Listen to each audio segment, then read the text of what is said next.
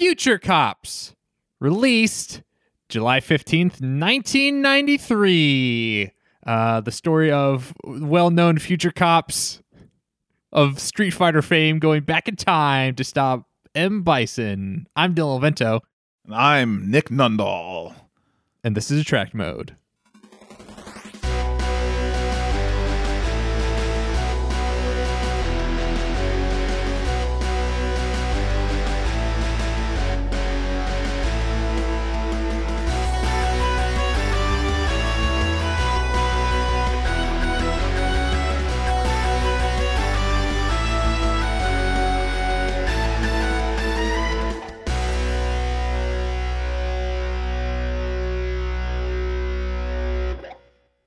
We're not joined by one Joseph Ryan Wetmore. He's not here. He missed out. He decided to bow out.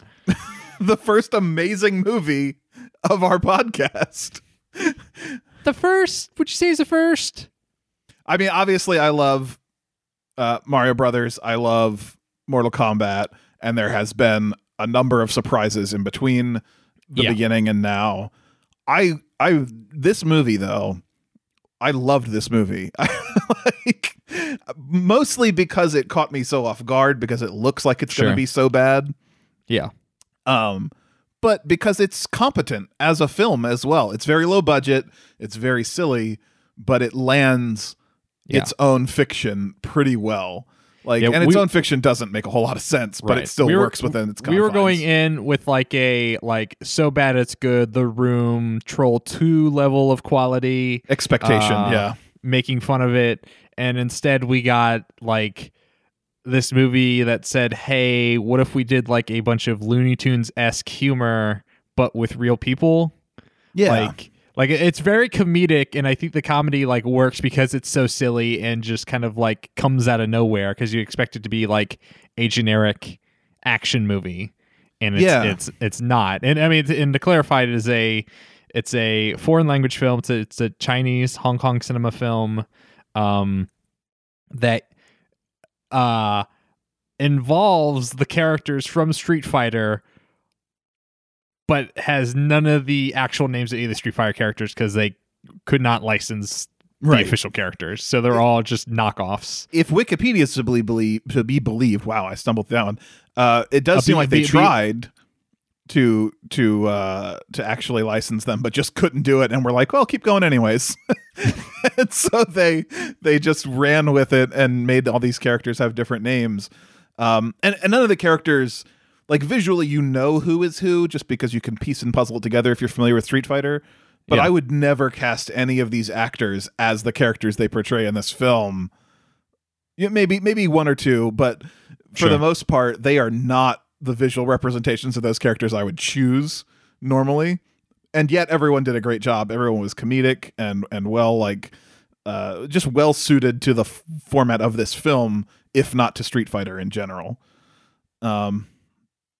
It was fun. It's you mentioned the Looney Tunes thing. There's another movie I wanted to bring up called Cutie Honey. It was the first time I saw something like this. I think there's two Cutie Honey films, but it's the first one. It's the earlier one. Basically, it was just it's kind of got a little bit of a Power Rangers-y budget, action kind of concept, but also it's true to life anime behavior and comedy stuff brought into live action film. And I think this movie is doing the exact same thing. They're really inspired by anime and they nail it. They pull off perfect goofiness, and you've already accepted all those tropes before if you've ever seen an anime before, so you just kind of convert them into real life. There's a scene where someone produces a spiked club out of nowhere. There's another scene where someone gets hit on the head and they have a giant cartoonish welt on the top of their head. That looks kind of gross when it's rendered realistically. Because it's red and under hair and stuff. Yeah, so it's ugh. Yeah. But with all that, and then there's also a weird time travel action plot involved with Street Fighter characters. So it totally really unnecessary, but worked anyways. Yeah, but it's entertaining. I'm not going to say it's a good movie from the perspective of oh, it's such a well told piece of cinema. It's just this is a very entertaining movie. It very rarely there's a lull in the middle but it doesn't last as long as it could have, especially in some movies that we've seen where it's just like, oh my god, it's just like really poorly paced like exposition. I think of the Digimon movies or like some of the fighting game animes we've seen where it's like, all right, now this whole scene, there's no fighting, there's no nothing. We're just going to talk a lot to explain why you should care. Right off the bat, since you bring that up, this movie knows it doesn't have time to waste. Like even the subtitles were going too fast for us to keep up with at first with the initial plot points. It was rapid fire the whole way through, and the only thing they could have done to cut it down is that lull you're talking about. If they had taken that and shortened it into like a proper montage of what we think of as a movie montage today, I think that would have helped that and also delivered the same thing. They were just doing a bunch of quick beat comedy moments, but like as full scenes, and it hit pacing pretty hard, unfortunately, for that moment. But you get over that, and then you're back into everything's happening so fast, and then it's over. I did not feel like this movie dragged my soul up through the floor, like it was fun to watch the whole time. We watched it together, remotely together. We laughed out loud multiple times, just like burst out laughing. Like that's a good experience. And most of those laughs were like, were intentional on the part of the creators, right? It wasn't like we were laughing at how dumb it was. We were laughing just like, oh, they made a funny joke here. Yeah. And some of the jokes don't land, to be fair. Like some of them are dumb, bad jokes, but the movie doesn't waste your time with a dumb, bad joke. It moves on to the next joke, So like it's rapid fire enough that you can deal with it. So we should get into it. We should go from the beginning. So, like we said, all the characters, most of the cast are Street Fighter facsimiles, but they couldn't get the likenesses, so they don't use the actual names of the Street Fighter cast. They use alternative names that they've created. So I just kind of want to run down the list of at least the people that are introduced at the beginning of the movie, what their names are within the film, and what they're called, and what Street Fighter characters they're supposed to represent, and then from then on out, we'll just only call them Street Fighter names because we're lazy. Exactly. So at the beginning of this movie, you have two teams. You have the good team and the evil team. On the good team is T-Man, who is Vega, which for some reason is on the good side. You have Broomhead, which is Guile. You have Lung, which is Ryu, and you have Sing, who is Dhalsim. Those are the heroes. On the evil side, you have Kent, who is Ken. Playing evil in contrast to Vega playing good. Right, exactly. You have Tai King, which is Sagat, and you have Toyota, which is E Honda, which is very clever, incredible. And then Honda, Sagat, and Ken are all working for the General, which is M. Bison. Yeah. And it's so funny what they choose to like keep true to the source material and what they choose to like have completely different. So like Guile Broomhead has like, the tall stacked hair like he has in the games. Except it's a little different than he has in the games. It's not like the wide fan of hair. It's a very straight brush. It's like Marge Simpson. It's like literally Bride of Frankenstein because it's black and he has like a shock of like blonde or white in it. Mm-hmm. Or like Vega doesn't have like a full face mask. He has like a it's just a half face, like a Phantom of the Opera. Right, exactly. Or the guy in Mortal Kombat, whose name I'm blanking on. Oh, Kano.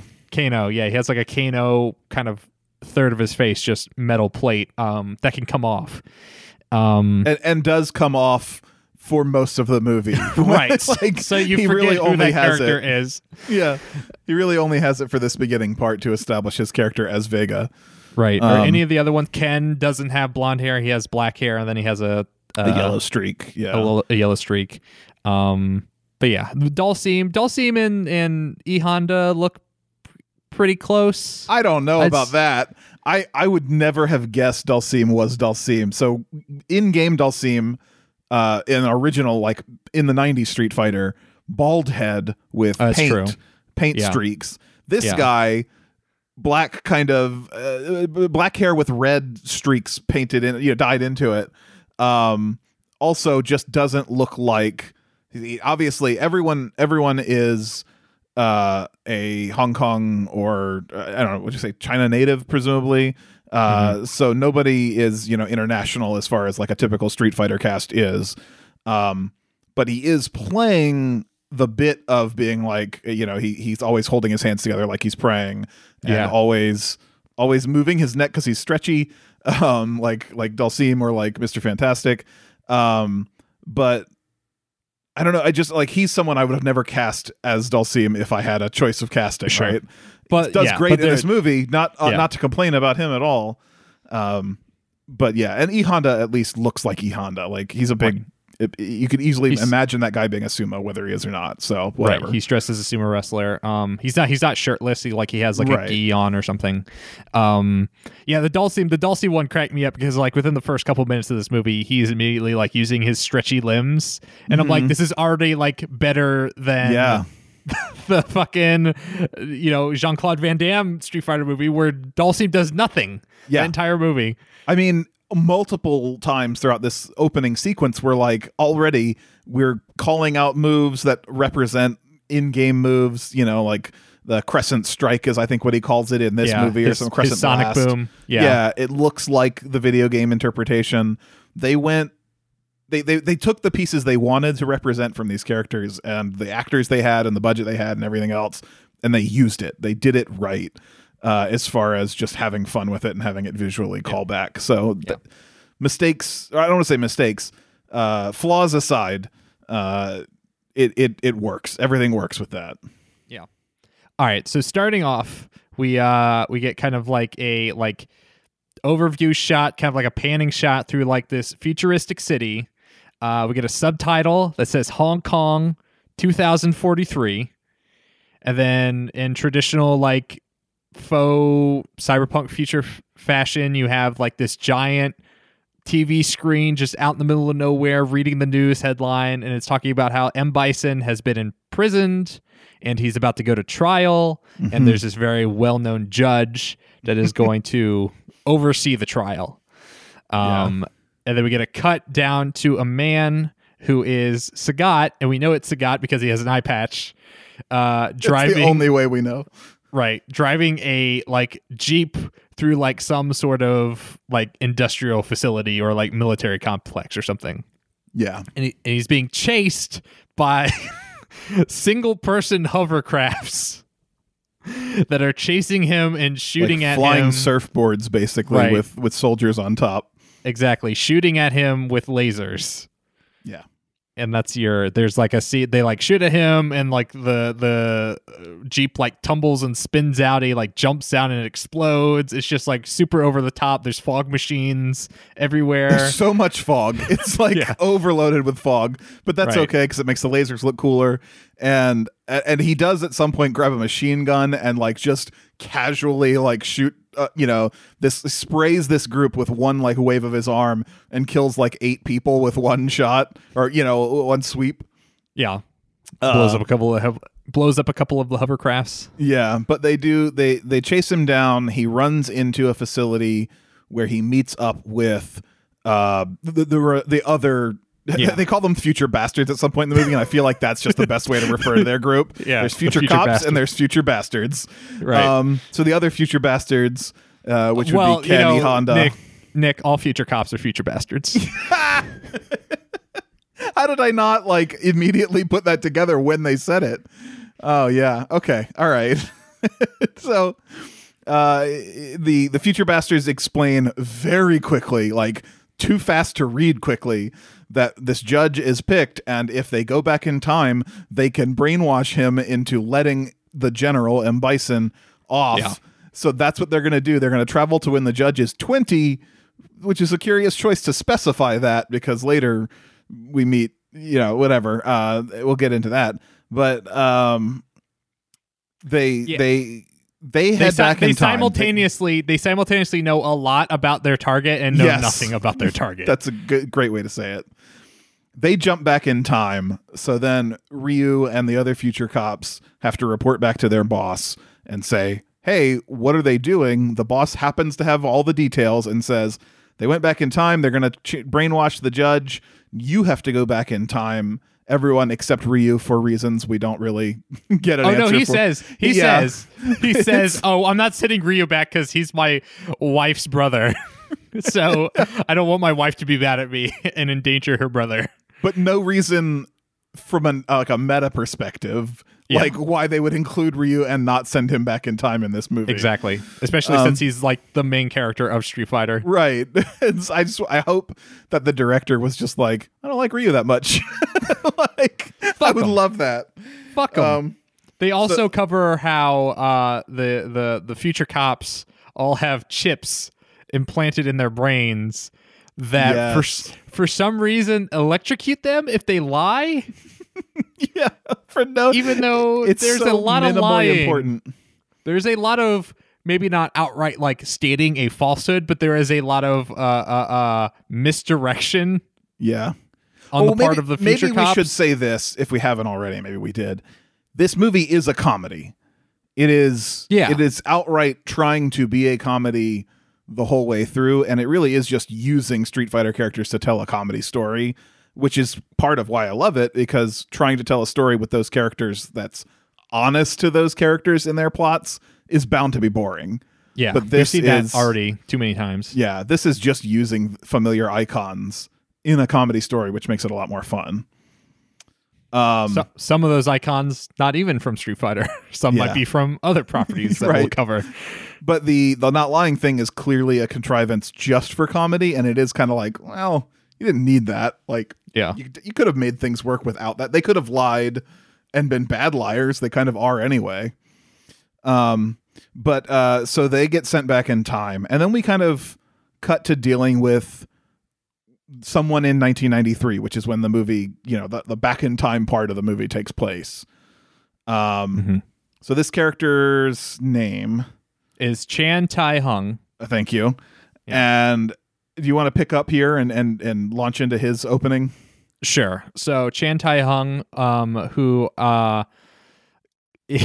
he is a student at so the future cops of the future bastards get sent back to 1993 specifically. And they say we're going to go back in time to when the judge was a student at this school. Like that's what we know about him. We know he's a student at this school, and we have to go at this certain time. So at the same time that they're looking for the judge, we then cover. We kind of jump ahead before the future cops and bastards get to the past, and we're covering the school that the judge goes to. And there's a bunch of different students. Like there's like this one weird guy who has like this like super pompadour. He has like hair that like stretches out a foot. And it's just a bunch of students going to this school. One of the students is Chan Tai Hung, who we learn is like this guy that is like constantly picked on at school. He like everyone hates him for some reason. Yeah, and at some point when he's introducing himself for no reason, because the character definitely already knows him that he's introducing himself to, but he says, everyone calls me old bag because I'm 28 and I'm still in school. Right. So he's like a loser or a looser, as the subtitles sometimes say. But he is still in secondary school, like high school, but he's 28, which I don't know what the rules are in Hong Kong, but at that point they just kind of like that would they not just be brush allowed. You out. They just go like, here's your GED, get on with your life.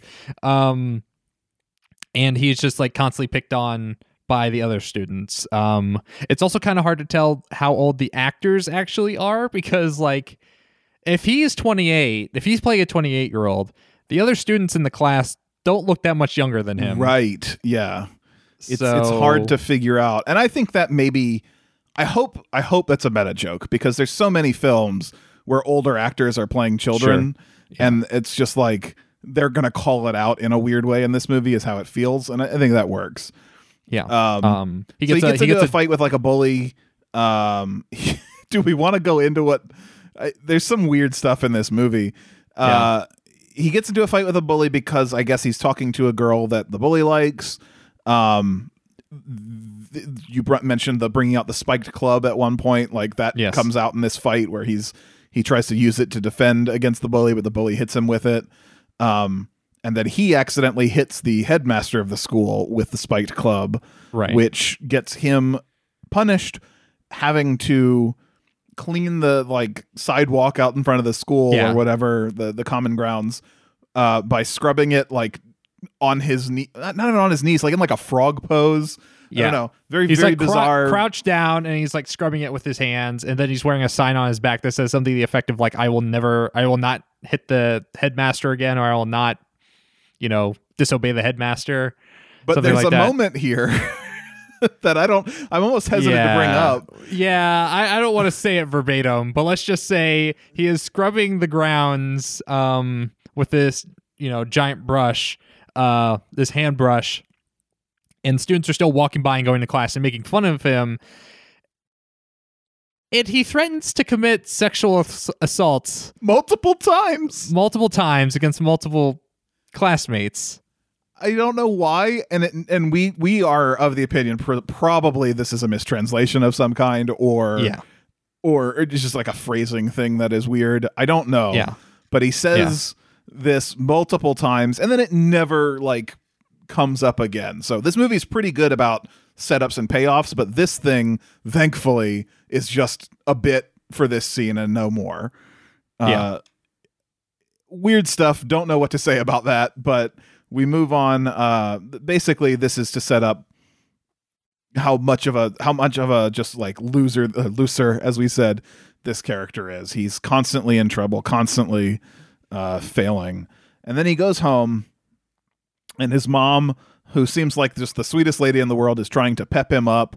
His sister is his older sister is in college, and she lives at home as well. And they fight the way siblings do, which includes chainsaws and axes and other things. Right. Yes. She answers the door for like the plumber because they have like the a leak in their kitchen.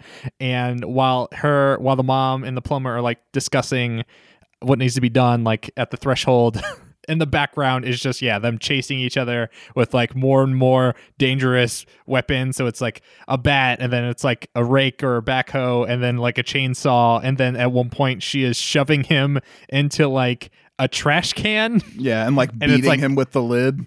Right, and it's obviously like just a dummy that they're using, because like you see like the legs are deflating and crumpling in a very like unconventional way, which I love. I think dummies as like a comedy bit they're just fucking hilarious. They use them so much. Yes, this movie uses it heavily, and I don't mind any time it does it. And it does other weird like similar things with like body contortion and stuff that just I don't care how bad it looks. It looks funny.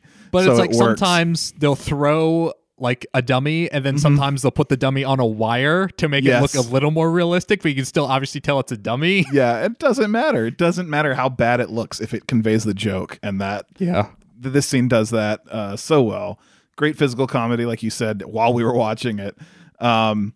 They kind of set up that the mom is I don't know what, I guess there's lots of jokes here, just like kind of teen comedy jokes.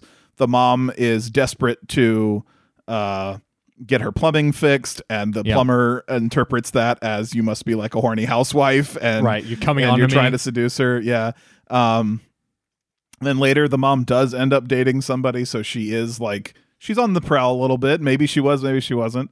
But there's setup of the mom, setup of the sister, and then the brother. Basically, we go to him being like upset that, the friend gets set up here as well. That's right. Yes. There is a female best friend who we assume there's going to be some romantic tension with. They're hanging out in his room, and this is just a like camera director joke, basically. The two of them are having close-ups in their face. They're sitting there talking. They're having like a sentimental heart-to-heart about how hard life is for this character. And you keep seeing her reach out her hand, and then him getting touched on the face, and him like rolling his face into her hand. And then her saying how good of friends they are, and he takes off his shirt, and then it like shoots the camera wide out, and she's reaching out her hand to like a stuffed animal across the room, and he is touching his own face and shirtless with his hand. Yeah, his friend's name is Choi Nae. Yes. And she shows up a lot in the movie. This is after he got rejected by a classmate that he really likes at school, which again, huge age difference here. Yes. Like within the context of the film. Presumably, we really don't know. She could be older. We don't know. Sure. But that character is Sue Y, who he kind of like watches from afar when he's like scrubbing the floors, and he refers to as a crab angel. That's right. Yeah. And then there's a scene where Crab Angel comes up to him and she's like, "Hey, do you like me?" It's like, "Do you want to go hang out?" And then it turns into like a weird like 80s softcore porn where they're like in a classroom by themselves and she's just sitting like on top of one of like the chemistry like desktops. She's like, "Oh, it's so hot in here." And she starts like unbuttoning her school uniform and then like makes him try to undress.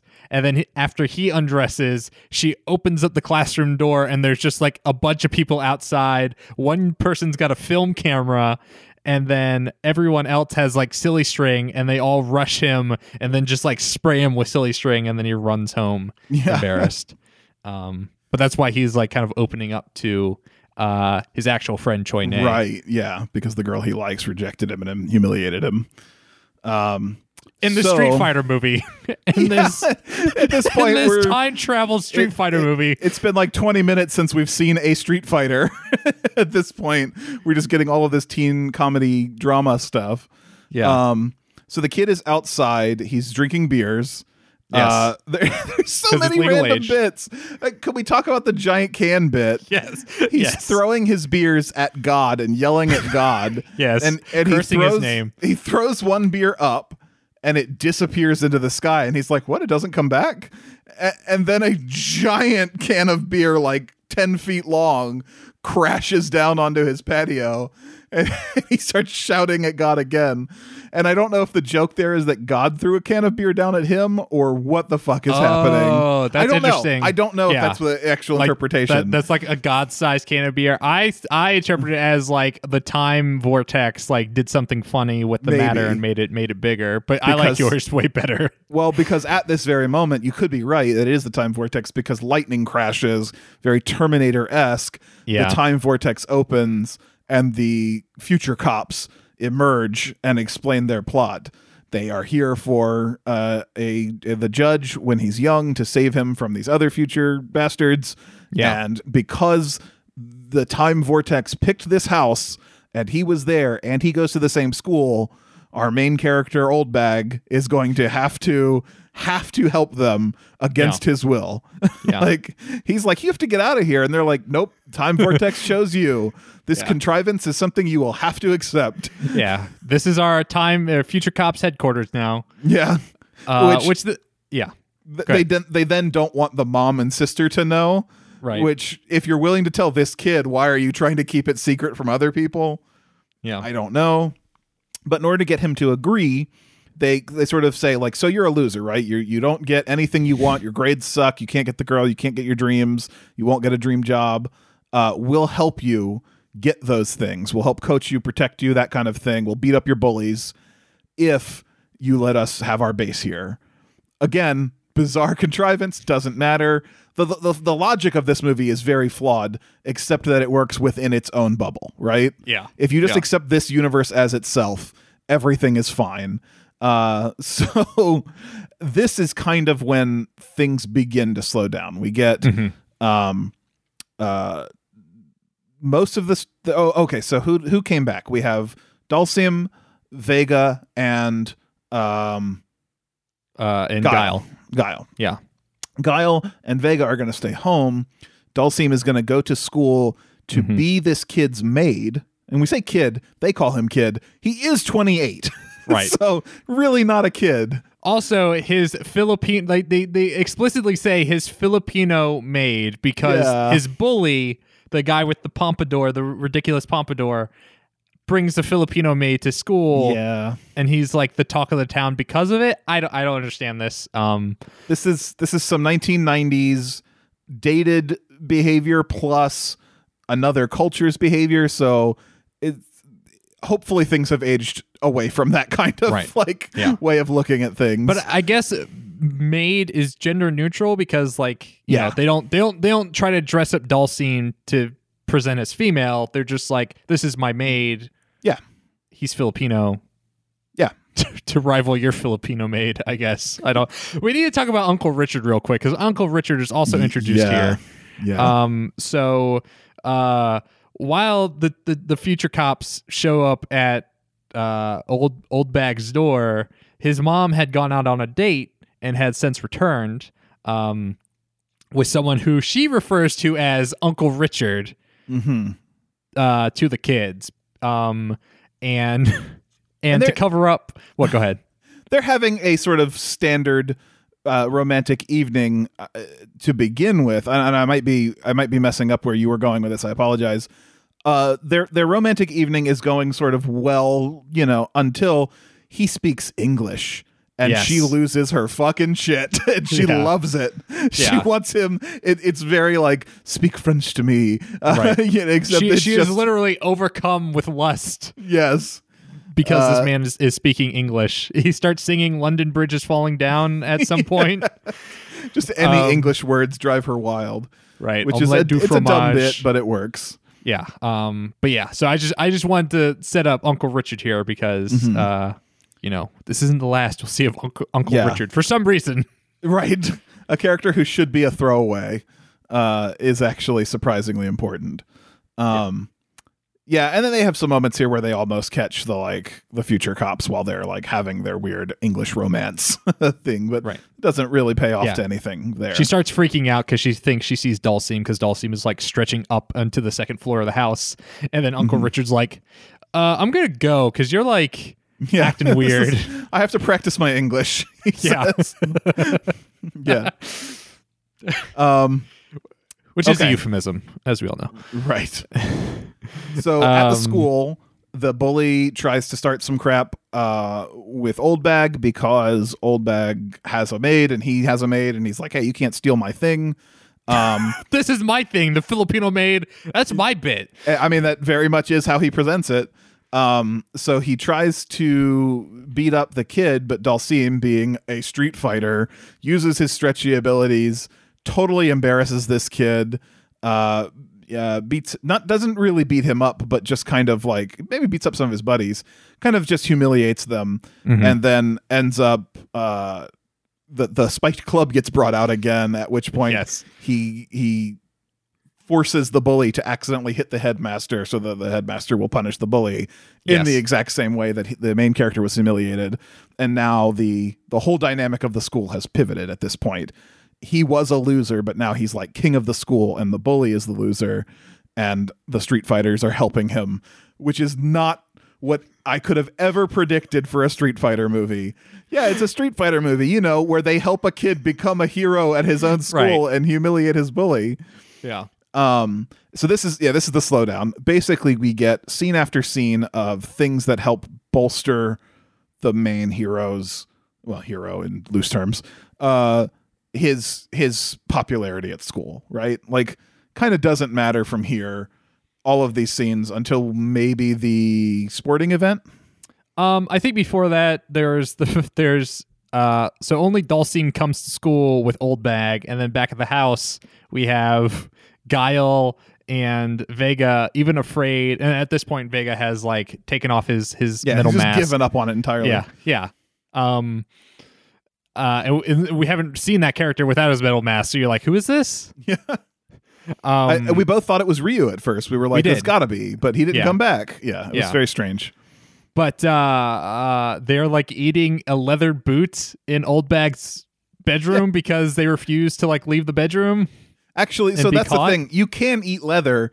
I'm pretty sure they were just eating a sneaker, not leather, like fake leather and rubber and stuff. And they were just like, this tastes weird. Yeah. So we learn they can eat leather.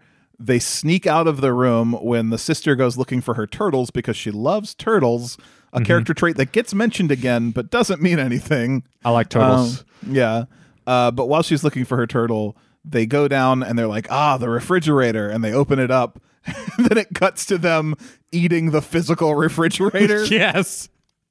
a nonsense bit, means nothing, has no purpose in this film, but it's whatever. Great. Yeah, it's great regardless.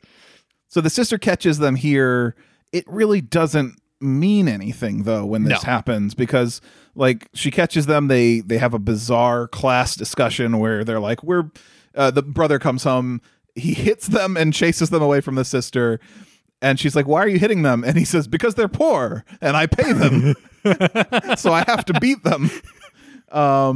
But he convinces the sister that these people can be in the house because they are hired by him to sort of help around the house, which only matters for another scene with the sister when she runs into Vega in the brother's room. Mm-hmm. And that gets them talking, basically. Do we jump to that now? What do you want to do? Yeah, because that's before the sporting event, I believe. Okay, that makes sense. Yeah. So I do want to say though that at this point they don't recognize Guile as a person because they pretend to use Guile as a broom. Yes, because he's Broom Man, and he's just holding a dummy by like the belt and legs and sweeping the whole dummy across the floor like a broom. Broomhead is taken very literally here. They have like a weird it looks like a tickling toy of some kind, but it's meant to be like a taser. Yes. And they place that directly on Broomhead's crotch, because she assumes that he's not a human being, but is in fact a broom. A broom with a crotch. A broom with a weirdly convenient space there. And electrocutes him. He likes it, I think. I don't know. It's lots of physical humor, lots of bizarre comedy. That's the kind of stuff you have to watch this for to appreciate, though. We can't tell you these jokes, even though we've tried too many times already. So, okay. So in the room, Vega and the sister start talking, and that just leads to Vega deciding that, hey, I like this sister. And the brother comes in and he's like, you can't court my sister. And Vega like very vaguely threatens him. And he's like, no, of course you can. Of course you can. At which point leads to Vega taking the sister to the local mall. Yep. This does play in with some like greater world building and also a bizarre scene. They're walking around the mall. They're talking. The sister before this happens, the sister does hold him to the flame when she finds him in the room. She like tackles him to the ground and is like, "You're a future cop, aren't you?" Yeah, I know what that means. I know the concept of future cops. At no point in this film has future cop been brought up with her, the existence of them, the potential, but she knows. Yeah, and she makes him answer, and of course, future cops can't lie because they have that anti-lying technology. Right. So when he attempts to pretend he's not, he gets shocked. Then he gives in. Yeah. And now this scene at the mall is both him courting her and also her attempt to like learn more about the future. Yeah. So he also says that, please don't make me lie again. I will die from electrocution if I say another lie. Like it's pretty severe. Like it's fucking Hobbs and Shaw. It's like 3 shocks will kill a man. Nice. So while they're at the mall, they they discover that there's an arcade machine or a set of arcade machines. Street Fighter 2 is in there in the bank, but in the bank of machines. Oh, okay. The array of machines. There is one Street Fighter 2. But while this is happening, I'm trying to figure out how to describe it. That Vega says that in the future they have a different technology for video games, basically, and pulls out a device which transports these two characters into the world of the video game. Right. And not picking Street Fighter in their Street Fighter movie. Right. They show up in Mario on what looks like a school stage production, like cardboard blocks and of trees Super Mario Brothers. Of Super Mario Brothers. They have mustaches. And let me take yes, please, driver's seat because they both go into Super Mario Brothers, which there was a arcade version of Super Mario Brothers. That exists. And they both go. They're wearing the overalls and they're wearing the hats. Their hats don't have M's on them. They have W's. They have like buttons on the caps. They look legally like distinct Mario, but there is an M on her shirt. There's an M on her shirt. And they're like weird palette swaps. I think they're both wearing red and green, but one of them has like a red shirt and green overalls. The other one has a green shirt and red overalls. And it's enough that you get the idea that it's Mario. It doesn't have to be Mario specifically. And the sister looks at Vega and she's like, you have a mustache now. And he goes, so do you. And she like feels her face, not where her mustache would be, but around like her cheeks. Which is interesting because the subtitle says you have a beard. Right. Yes. And neither of them does, but that's just weird translation thing. But then, yes, she doesn't feel where a mustache would be. Right. And then she's like, she's like, I have a mustache, and then she feels her chest, and then she's like, oh, okay, everything's fine. But so then they promptly shave their mustaches off, and then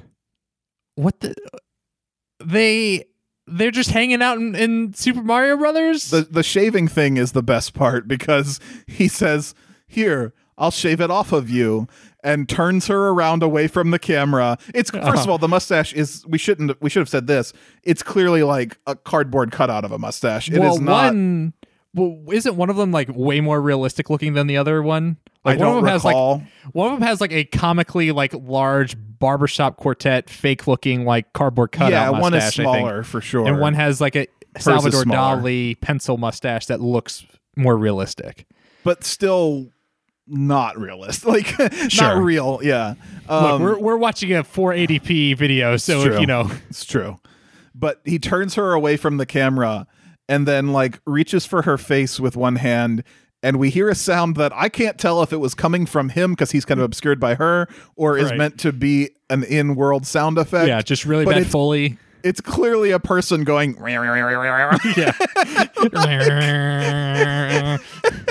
It's so good. So he like peels her mustache off with that sound, then turns himself around and does it to himself just because they don't want to wear mustaches for the rest of the scene. I guess you get it. Mario Brothers, blah blah blah. Plumber's Italian. There's some sexual tension here. He asks her how you court a woman. Because this is the world building. This is incredible. Because he doesn't know how to court a woman from his time. Because you can't have sex in the future because the entire planet is afraid of AIDS because it got out of control, and the only way to stop it is if nobody has sex anymore. Just what? Just it's like so many things hitting at once, just like this like post-AIDS epidemic like commentary. I was like, we have to be fearful of this now, but like also it's like no wild, like it's also like oddly dystopian. It's like like weird, no healthcare, no attempt to like combat the AIDS crisis except for abstinence only contraception. Right. And this being in a future, as we will learn, we learn in like almost immediate next scene or somewhere around here. I'm admitting like some of the timeline is a little bit lost on me, but in a very close scene, we learn that they have the ability to give people superpowers, which is where all the Street Fighter powers come from, through technology. So they have that ability, but they can't cure AIDS. So they have to all just be abstinent. Bizarre. So that leads to her explaining that if you want to court someone, you give them flowers.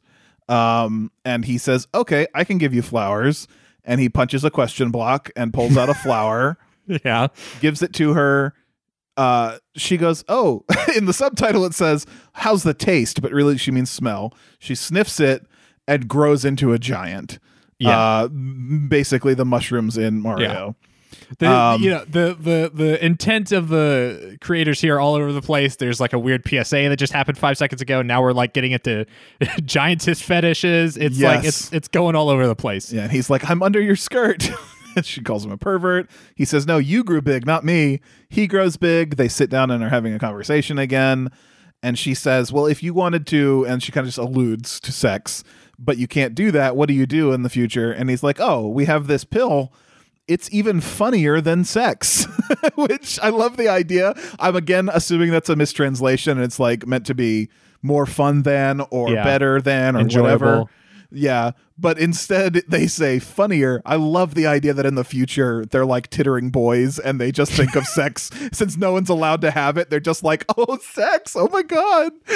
Yeah. But so she takes this mystery drug from the stranger from the future. And it's like straight up LSD or ecstasy or something. Yeah, they're getting like elated. They are she like flashes the camera her panties multiple times. Yeah. They're kind of fooling around with one another a little bit and just kind of like, hey, how's it going, huh? And then at this point, it cuts away from being inside the arcade game and goes back outside to the arcade itself. Some random guy just looks over at the screen and he's like, huh? And sees these two people like, which, kind of like fooling around. From his perspective are the Mario Brothers. I like to think of it that way. And like the actual 8-bit sprites, just like this weird like Custer's Revenge thing happening. And then he starts calling people over. He's like, hey, check this out. And so there's at this point a gaggle of people staring at this arcade screen, watching these people, kind of about to get down, fool around in some way, in the fucking Super Mario's game. And then it goes back inside. Well, and then they're like they're messing around. It's like they're basically like tickling one another is like what the actual like pantomime is. They're like tickling each other and standing next to one another. There's a Koopa or like a facsimile of it's just a turtle. Like it's not even, it's just a turtle. And then the turtle like walks up to them and like hits both of them, and so they shrink back down to regular size. And then like a timer shows up in the corner of the screen like in Super Mario Brothers, and it ticks down to 0 and it teleports them out of the game.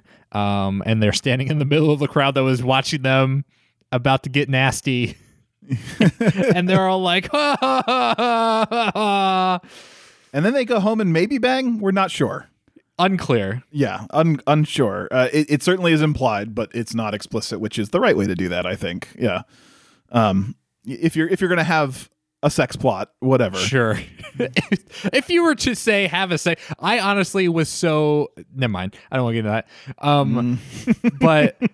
But I'm so curious where you were about to go with that. I was just going to say, explain.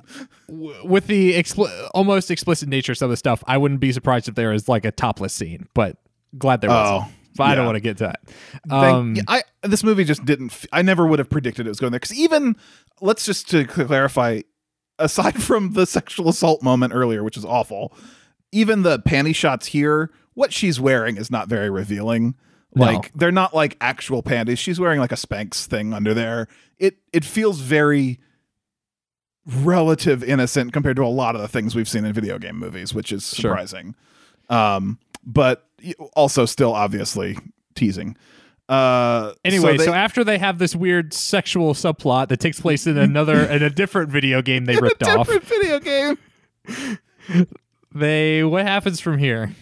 So this is part of the like montage of events, but the big thing is where it comes down to the final part of that montage is the sporting event. There's like a school sports day where they're doing various events, and in order to win them, they promote the use of steroids. Dhalsim gives our main character, Oldbag, a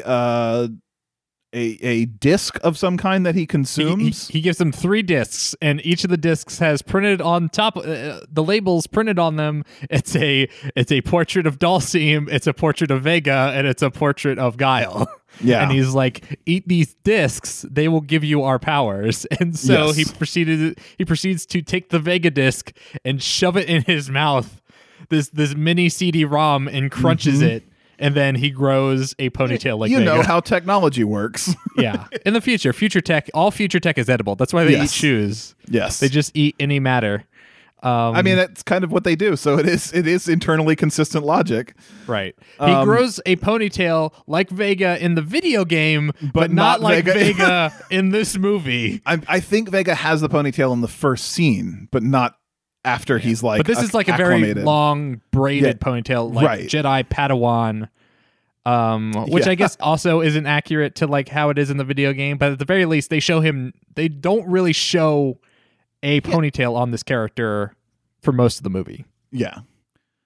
He does have like the long ponytail in the games though. Oh, does he? I thought it was like kind of like a shorter. No, it throws over his shoulder and everything in like the original like 90s Street Fighter.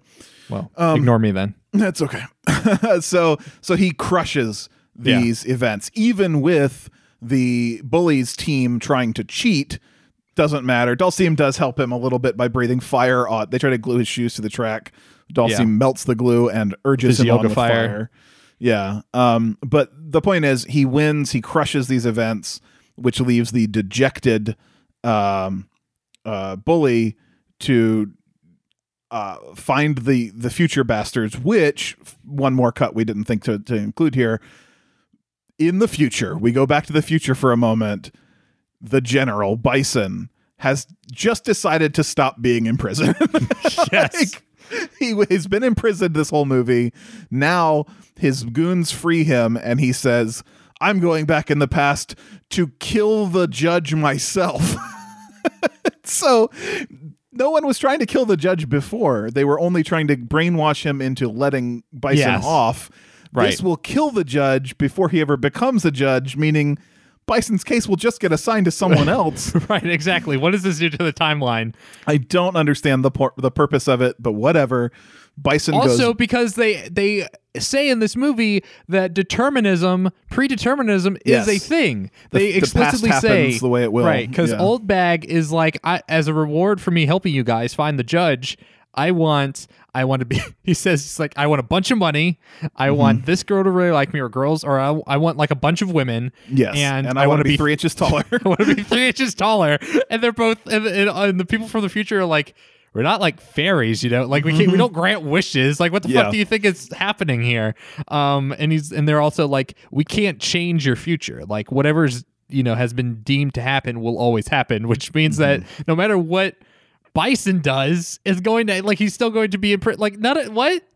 Yeah, absolutely. It's kind of like time travel is pointless unless you're creating alternate timelines, or your goal at this point, maybe from Bison's perspective, is to go back and just live in that past. And also, you hate the judge, so you're going to kill him. Yes, your past will become your future. Yes. So he runs into Bison and the Bastards. Which fucking, that should be a band name right there, Bison and the Bastards. Runs into them in the arcade, I think, of all places. yeah. The bully goes back. I want to call him Goose because he reminds me of Goose from Skyward Sword. Okay. But who is the bully? Yeah.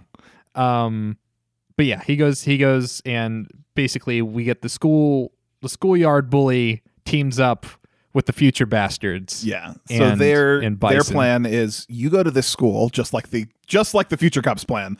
You go to this school, so you're going to help us find the judge while he's young. And also, to help that plan go along, just like the school, which we didn't even talk about, Guile became a teacher in this fucking movie and hits on a child who fantasizes a full pop song in the middle of this movie. But in that same sequence, or mirroring that exact same sequence, Ken is going to become a teacher. Yes. So, God, there's so many scenes in this movie. I'm going to start rushing through some scenes. The next day, Guile also built a bomb. I just want to say that Guile built a bomb. They prove, because they're like, how do you you want to be a teacher? Do you know chemistry? And he says, oh yeah, I know chemistry. And they're like, can you show us some chemistry? Do you know how to make a bomb? And he pulls out like a mini nuke and leaves it on the desk. And they're like, oh God, okay, you can have the job. Just get this thing out of here. And his response, I won't care, and walks away. Okay. So next day at school, Sagat and somebody else are harassing the female love interest characters of the main character, and Sagat, I think, kicks her in the chest and like launches her across. I think it's the secondary love interest, the one that he's like no longer interested in. Now no, he's it's not moved on any. to the friend. Yes, it is. It is the one that Old Bag had a crush on. That is with the bully, but the one who humiliated him in the beginning. That's how we should refer to her. Yes. He kicks her across the like school parking lot, like he kicks her friend huge distance. Oh, okay. Right. And then Ken shows up, now having cut his hair, sort of. We'll get into that. Ken with short hair shows up, defeats Sagat just as a display to be like, here I am, I'm the good savior, all the kids will like me now. Right.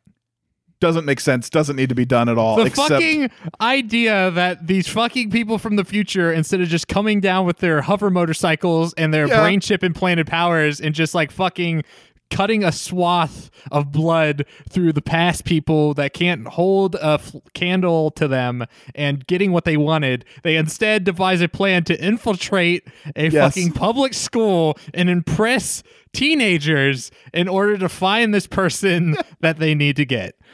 So we're over halfway through the movie at this point. And this is the first time they answer why no one can find this one fucking kid is because in this school, no one on the registry has that name, the name of the judge, which, do you have that written down? Yes. The name being Hu Ti Hung. Okay. He is not on the registry anywhere. So somebody must have a different name that becomes that name. Is basically they're going like, well, do you have anyone with the same last name and that kind of thing? They're trying to figure that out. The only reason for this is because Ken and Guile have a mirrored plot here in this movie. The girl who likes Guile also starts to like Ken, gets in a car with him and drives away. Guile sees that, realizes that the future bastards are in town, chases after them. Oh, I'm sorry.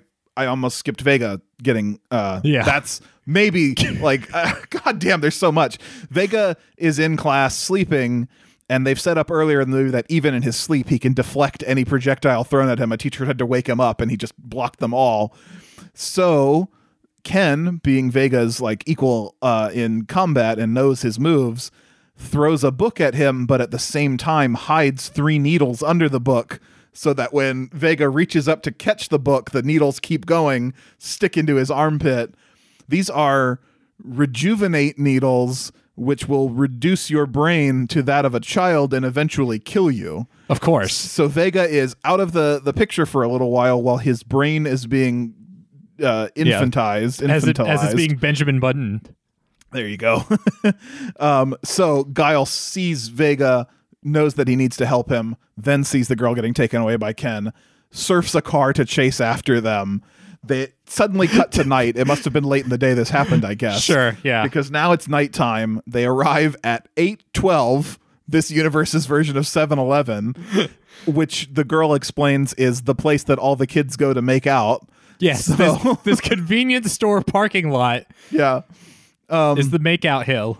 And we get the best scene in the movie, I think, here, because Guile jumps off of the car, does a Jedi mind trick on the car driver to say, I don't need to pay you for your ride. And the fight begins. Ken grows his hair back out in an instant. It just like, poof, it's there again. Yes. Becomes like video game Ken. They throw energy blasts at each other, Sonic Crescents and Hadoukens. Destroy this 812, this gas station. We were both super impressed by because the special effects, like we said, it's a lot of dummies being thrown. It's a lot of wire fu, very cheap wire fu, and they just demolish this set.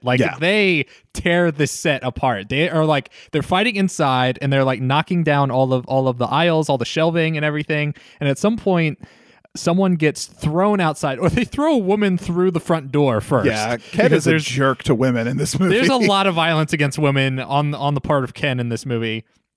But he shoots someone with a mini Hadouken, and it throws her through the glass doorway, the glass entrance. And then they're fighting each other and knocking shit over. And then they go outside and fight. And then they're throwing cars at one another at some point. And Ken throws a car, over this overhead throws a full car into the gas station, and it explodes with Guile in there. And we there's a wide shot of the car, a full size car going into this 812 and it's really hard to tell if it's like a model set that they're destroying. That's the thing, because I'm pretty convinced it is a model, but it looks good enough that I'm like, fuck, is it? Like, I'm pretty sure it's the car scene. It's the car scene that really gets me, because the car like cleaves into the roof with like Guile on one side of it, and it's like you could obviously do that with like a model or a dummy or all that stuff, but like the car looks realistic enough that it doesn't seem like a model. What it says to me is this director just knows what he's doing, right? Or maybe a cinematographer, or maybe a cameraman. Somebody was really on point with this stuff. Yeah. And like working on a budget still pulled off some great shots.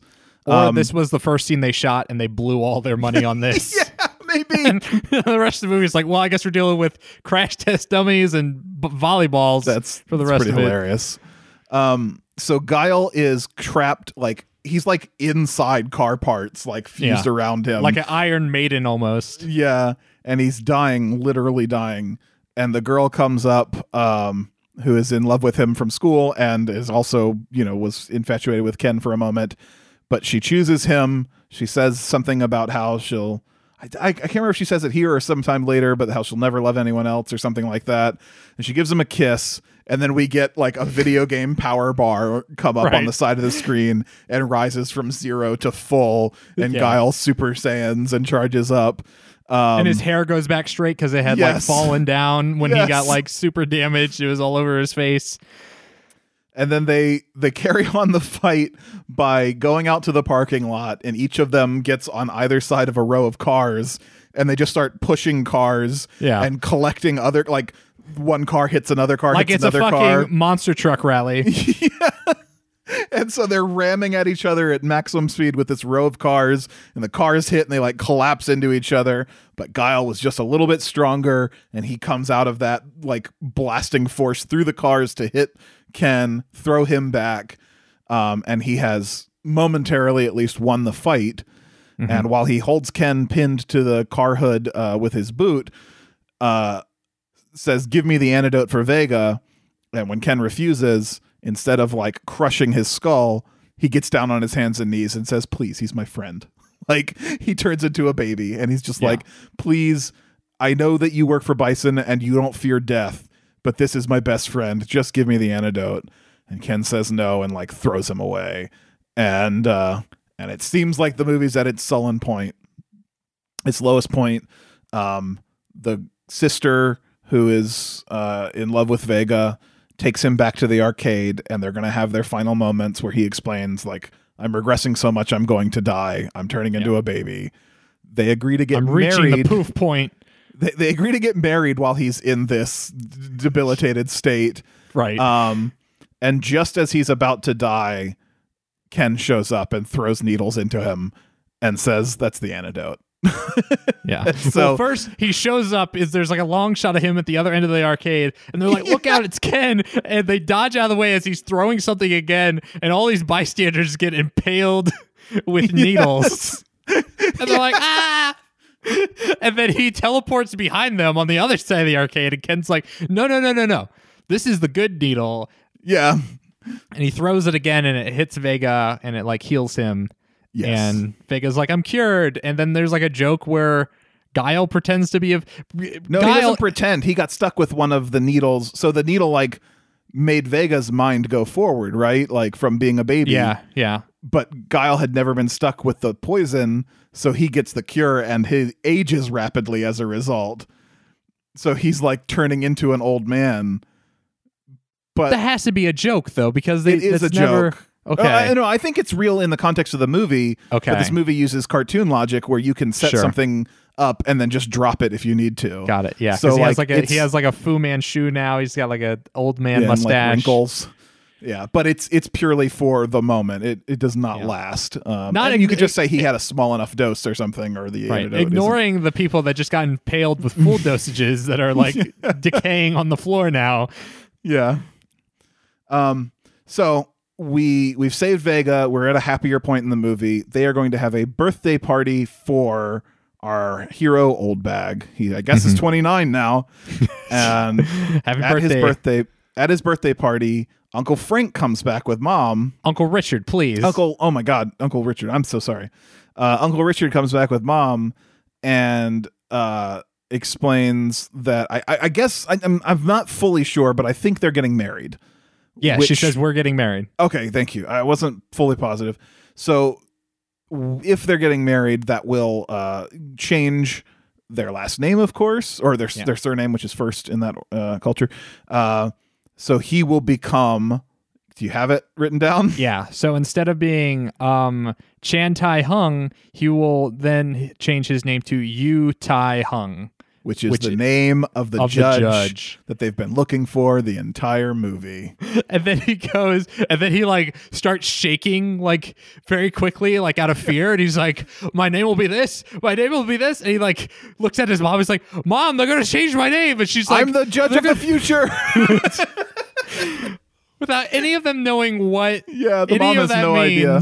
Yeah. But I do love this. I love that the mom dating somebody, which was like seemingly a throwaway comedy scene, fully comes back to be important to the plot. I do think we're idiots for not picking up on the name sooner.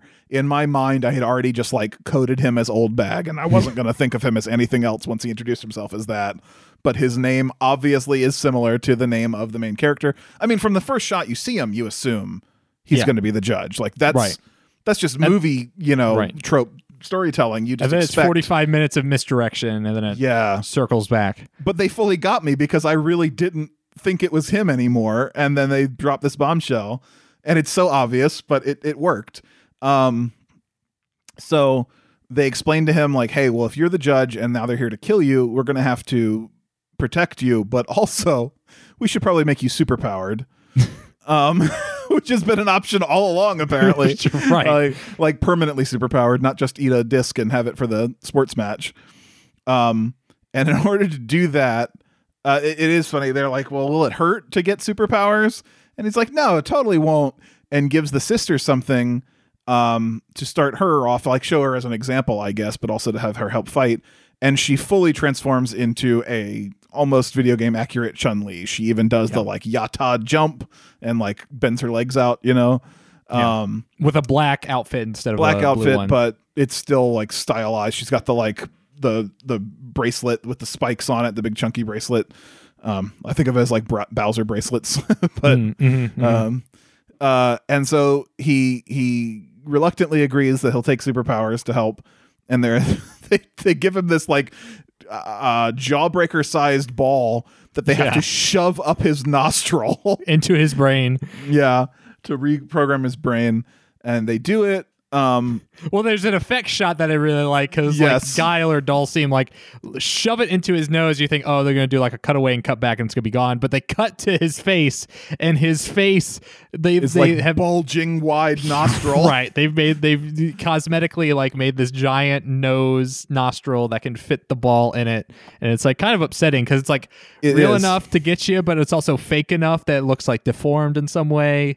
It's like Arnold Schwarzenegger in Total Recall when he pulls the tracking device out of his nose, and there's that shot where he's like got this nasty glowing tracker in his nostril and he's yanking it, except it's like 4 times the size of that. Right. So it's so much more upsetting from that being already upsetting. It's so much worse. But he doesn't immediately get superpowers the way his sister does. And they just say, his brain has to mix it with courage. And he has none. So he'll figure it out. And so they are going to go to the school, but right before they leave, the mom shows up and they're like, we need more fighters. Who are we going to recruit? Yeah. And they're like, she'll be useful. Right. So cut to final sequences of the movie now. They are at the school and Bison is there. He has taken over the headmaster's office, which Dylan loved. Because the headmaster comes onto the school grounds and everyone's acting weird. Like people are like fighting each other in like the courtyard. I think at one point, like one kid has been like tied to the front gates, like the front metal gates, and people are kicking soccer balls at him. And he's like, what is going on? It's bad. There is a row of students that are standing in the front courtyard that all have about like a dozen cigarettes shoved into their mouths and like put over their ears and into their ears and nostrils. And he's like, "Don't you know there's no smoking on school grounds?" And they're all wearing signs like "End of the world, end is nigh" kind of signs, but they all say "We can't stop smoking." And he's like, "What's the meaning of this?" And he like runs up to his office, and sitting at his desk just in this fucking, again, it's a fucking high school. It's not like the goddamn like president of the United. It's not the Oval Office. We're it's talking just this about high school. A future military crime lord, and his seat of power is, I'm going to take over this high school. That's right. And he swings the door open, and sitting down is Bison, aided by I can't remember which. I think it's not Honda. No, Honda is not in there. Oh, because he's not in the room, right? Because he has to show up in 10 seconds in the weirdest fucking way. So whoever, Sagat or whoever's there. Yeah, Sagat, that's who it is. They tell the principal that they're taking over. The principal tries to run out of the room, and he bumps into E. Honda at the door. And then we get this like camera perspective shot from him that just E. Honda opens his mouth and hangs out his tongue and just leans into the camera lens. Right. And it's just like, oh, what is it? I feel violated as a viewer. Why is this happening to me? Because the implication here is the reason all the students and everyone are acting wild is because they have inserted the brain chips into the entire school population. Yeah. And now they're just like running around acting wacky. And they say, comply with our demands, which is basically just, surrender power to us, again, of this fucking high school. Right. Otherwise, we'll make power you do you it. Don't have at all. Right. I'm going to take from you. Otherwise, we're going to force you to do it by inserting this chip into your brain. And they like pull one out to show what it looks like. And it's like just a regular like microchip that you would see on like a 80s computer. And they do it. And so like they put the microchip in him, and now he's acting all wacky, and they're like running around like Yakety Sax might as well be playing, or like Benny Hill music, and they're just like fucking just running around doing stupid shit. And then that's when like it would be a fighting movie if there wasn't a military presence of some kind. So then the school gets surrounded by like cops and people in militarized uniform gear. Yeah, right.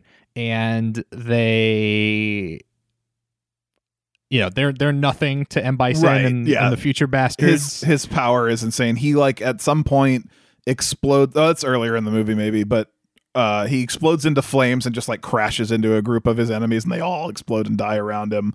This is just fluff of action sequence, which is fun, but not really plot crucial. Yeah. What we get to is the heroes arriving on scene. They are there. They kind of split up to help detain this, or not, to diffuse the situation, I guess, and work down the fights. We get Sagat versus the sister as Chun-Li. So Chun-Mei has become Chun-Li. And while they're fighting, it's apparently this fight was like directly mirrors the Jackie Chan Chun-Li fight that the director had done in City Hunter. Oh, really? So it's like a lot of the same moves and stuff, which you could just say is the Chun-Li moveset, I guess, being portrayed.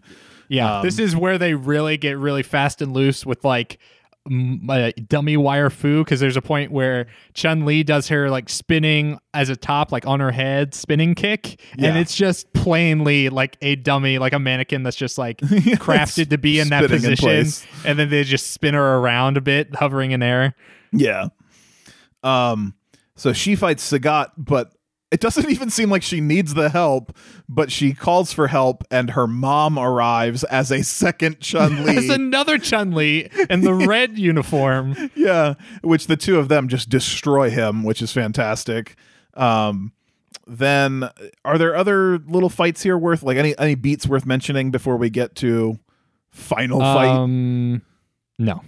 Okay, so we all line up collectively together. All of the heroes are in probably a car deck, like a parking deck, with M. Bison. Where you want all your climatic final fights. Of course, yes. And they start fighting him, but as the fight begins, in leaps Uncle Richard in like Green face paint, big orange hair. Well, I guess before we see him, we see a big rubber ball hit Bison and shoot electricity at him. Beach ball. Yeah. Slam into him. Hits him with electricity, and then that lands, and it's Uncle Richard in green face paint, big red orange hair, and like just a foam vest on. I don't know what else you would call it. But body spandex, green body spandex. It's supposed to be it's supposed to be like Blanca's bulky muscles, but it's just foam and thin fabric. It looks so terrible, and yet I love it because this might look better than the other Street Fighter live action Blanca. Right.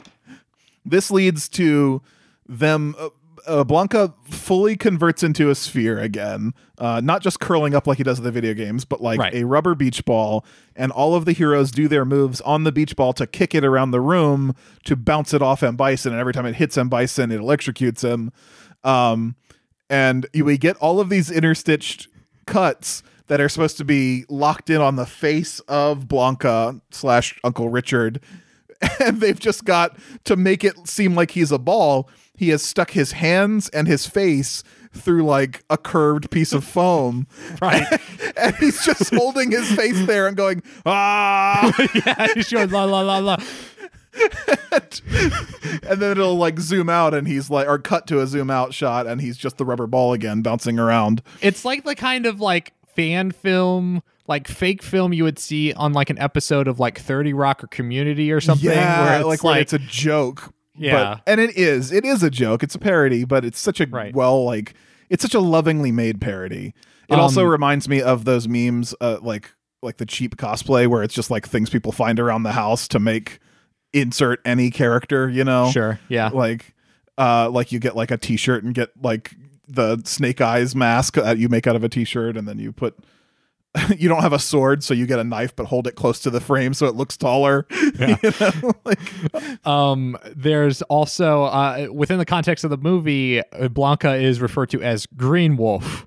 Yes, and there is a second where he comes onto frame. He like unfurls himself and stands there, and he's like, "And also, I'm here, Green Wolf." You're and like, then what took you so long?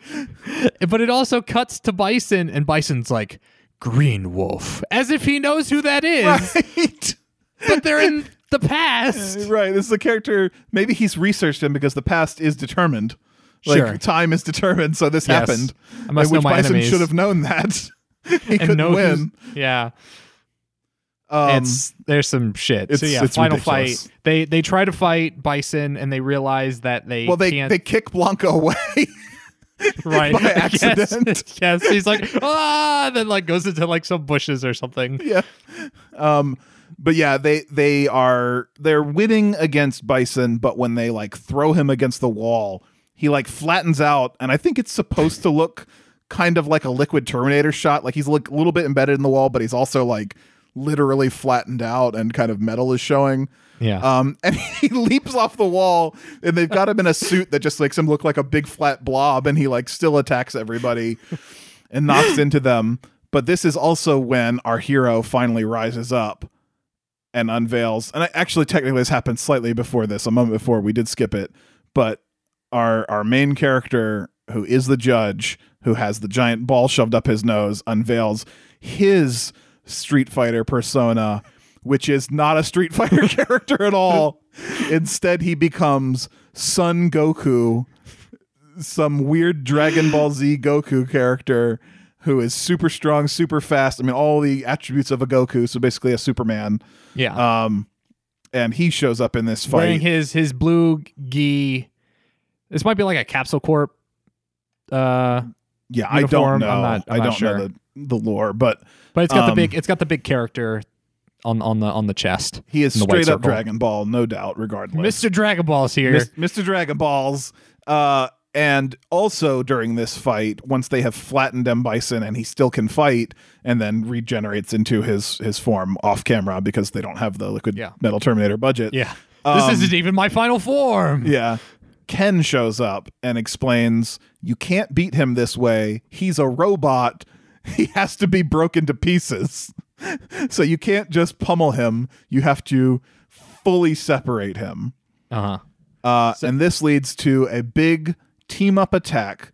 Dhalsim stretches his arms and wraps around M. Bison and like holds him in place. I can't remember what anyone else does except for Vega and Son Goku / the Judge / whatever character names. Old Bag. Yeah.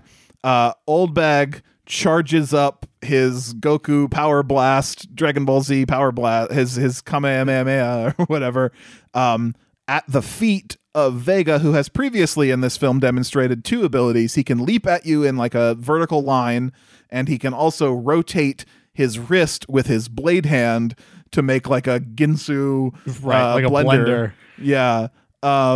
So Goku launches the Dragon Ball power at Vega's feet. Vega flies through the air faster than he ever has with his spinning hand, digs and bores through M. Bison, leaving a body-sized hole in the middle of M. Bison that he goes through, at which point Guile shows up with the bomb he made. The bombs.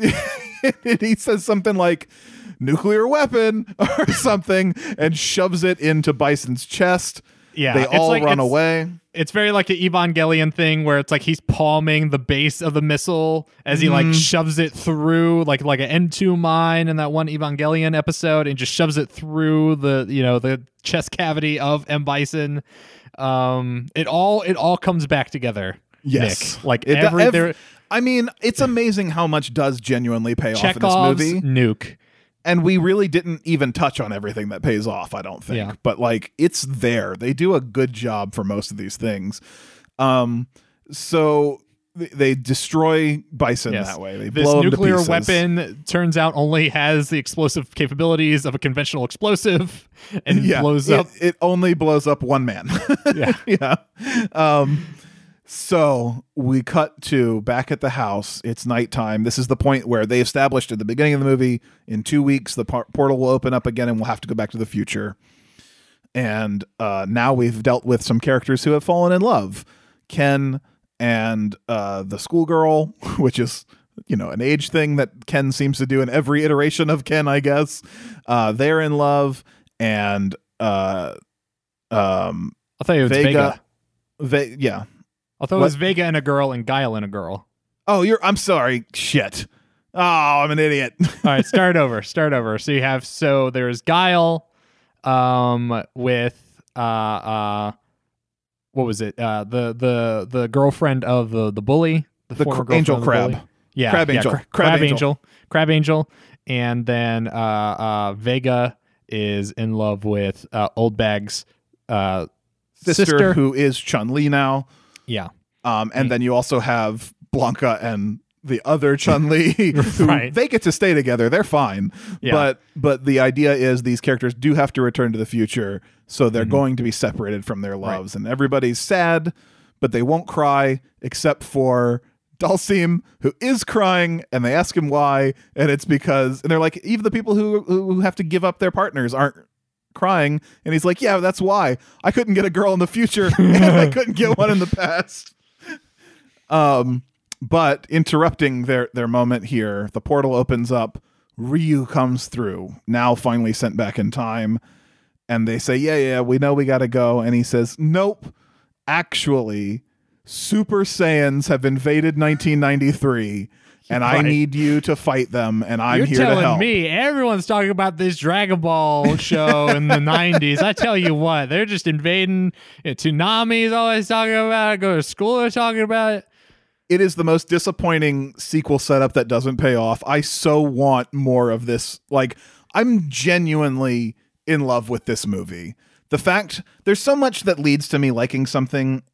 It's the fact that it's low budget, but was done with so much care. It's the fact that we only discovered it because of this podcast, and I would never have known about it otherwise. So it's like a surprise hit. You're welcome. Like, I genuinely love this movie. I want to watch more of what this director has done now, having seen he had a very prolific career and is still making movies.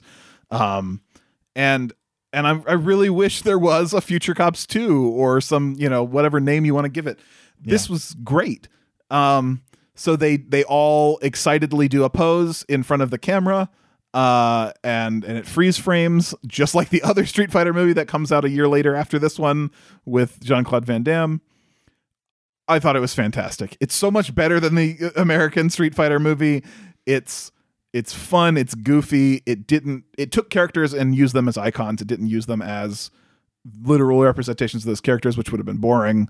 Yeah. Man, I think what a happy time. Yeah. Sorry you missed it, Joe. Yeah. The one good video game movie. It's so funny. I don't blame him for being like, this isn't in our agreement. Like, I reread my contract. Yes.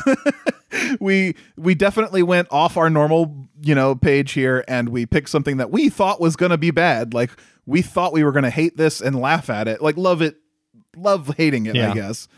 I just genuinely and earnestly love this. Like, it's fun. I am not disappointed at all. That's the one descriptor for it. It's fun. Yes. It's not a great movie in the sense that, like, this is not going to win any, or it wouldn't have won any awards, and it's not like life-changing storytelling by any stretch of the, it's bad storytelling, really, except that the one thing good storytelling does is pay off what it sets up, and this does that. So just that it successfully hits all those points, and has fun the whole way. There's genuinely good comedy throughout this movie.